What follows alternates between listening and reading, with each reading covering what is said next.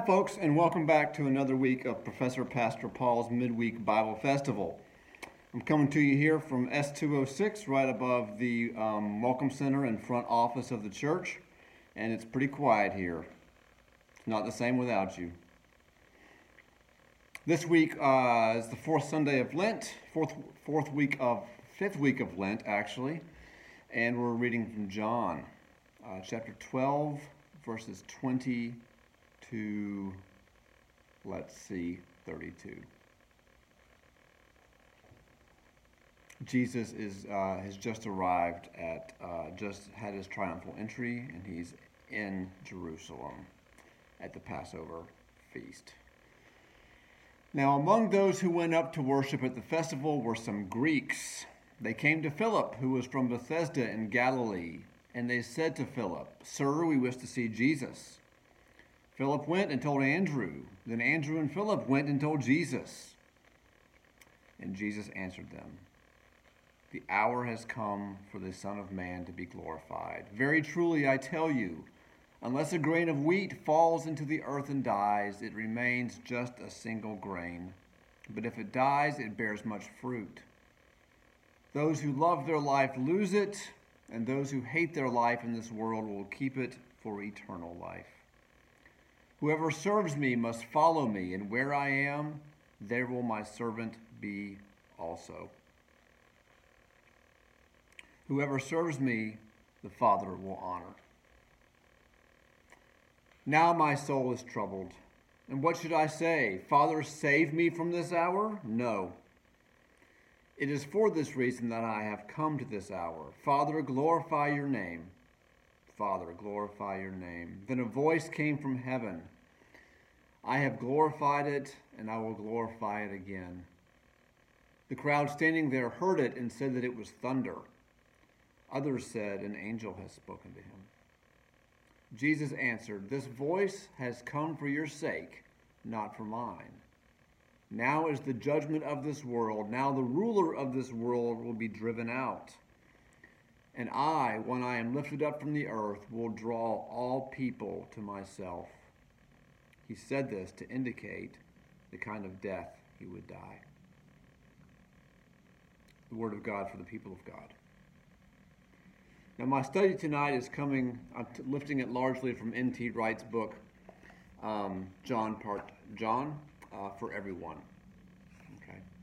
And so this is not all. This is mostly N.T. Wright's words tonight, but this is such a powerful study, a powerful meditation on this passage. I thought I would share it with you.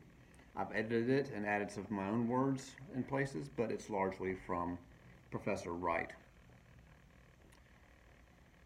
This passage is one of the few in the New Testament where we are told there was an actual audible voice from heaven.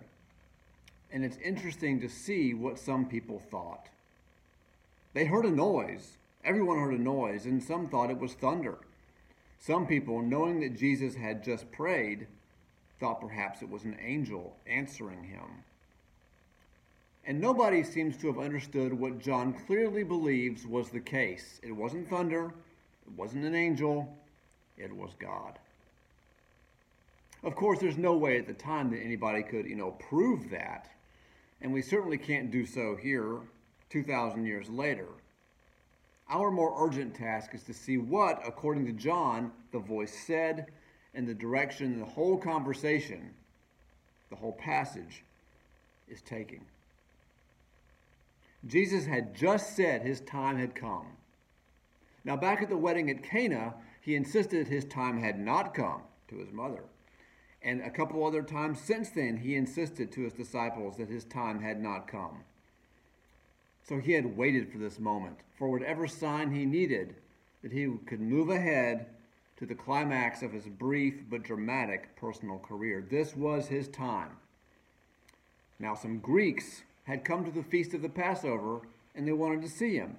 And this, not sure what the connection is, but there appears to have indicated to Jesus, these Greeks, that his time had finally come. So, his time had come. And how did he respond? He was what? Proud? No. Was he exhilarated? No. Was he ready to meet the moment with head held high? No. Jesus was troubled. Yes.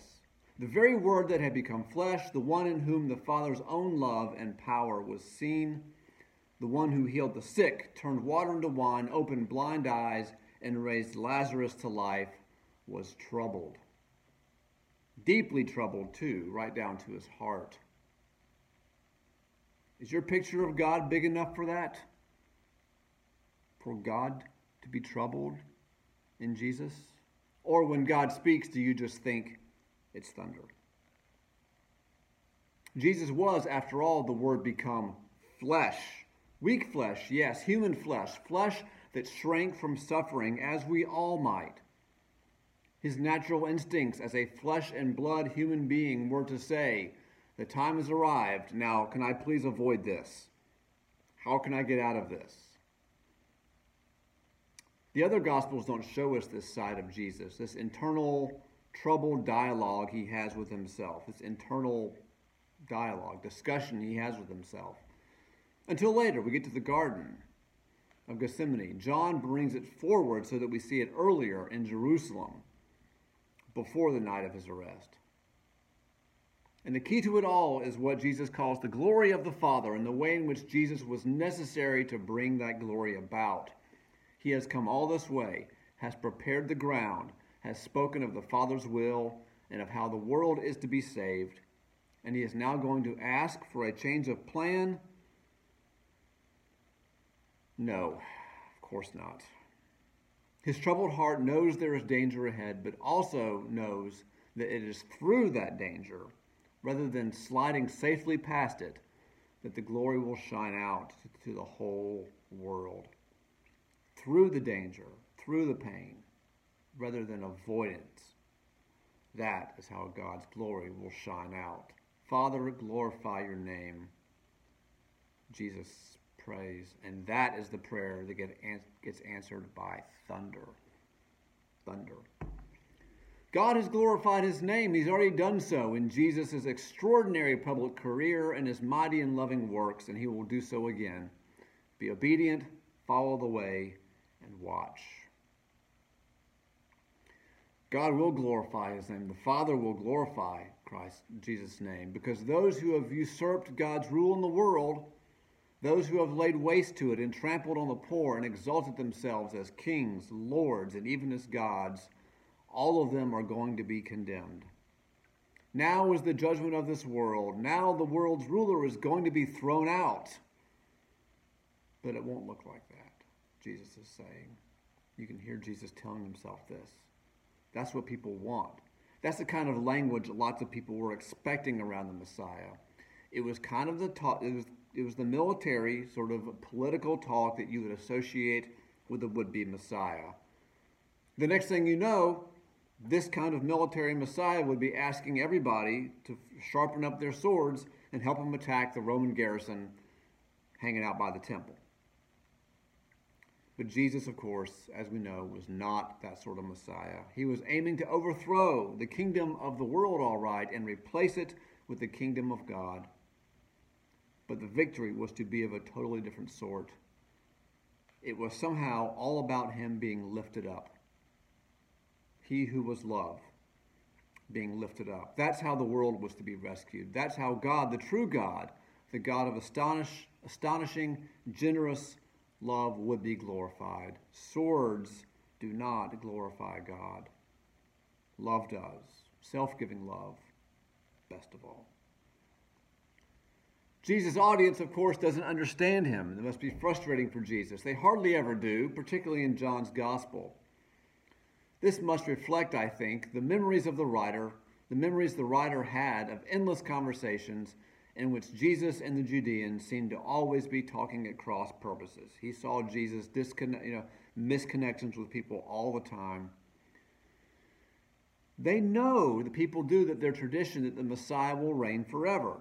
2 Samuel says so. The Messiah will reign forever. So they don't understand Jesus' hints about his own death, about this strange Son of Man figure who would be lifted up. John wants us to feel not only Jesus' frustration over the fact that people seem to be so close and yet so far away from understanding. He also wants us to sense the disciples' puzzlement as well. What was Jesus up to? What did he really mean? We have hindsight. They did not. The only clue Jesus gives them, just after our passage closes, is to speak again about John's favorite images of light and darkness. He tells them, the light is with you a little longer. The light is with them a little longer. They must stick with it. By that, I mean Jesus. They must stick with Jesus, remain with Jesus, and believe in Jesus.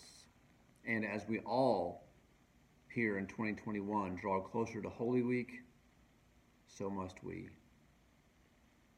Stick with it, remain in it, and believe in it. Amen. I'll see y'all next week.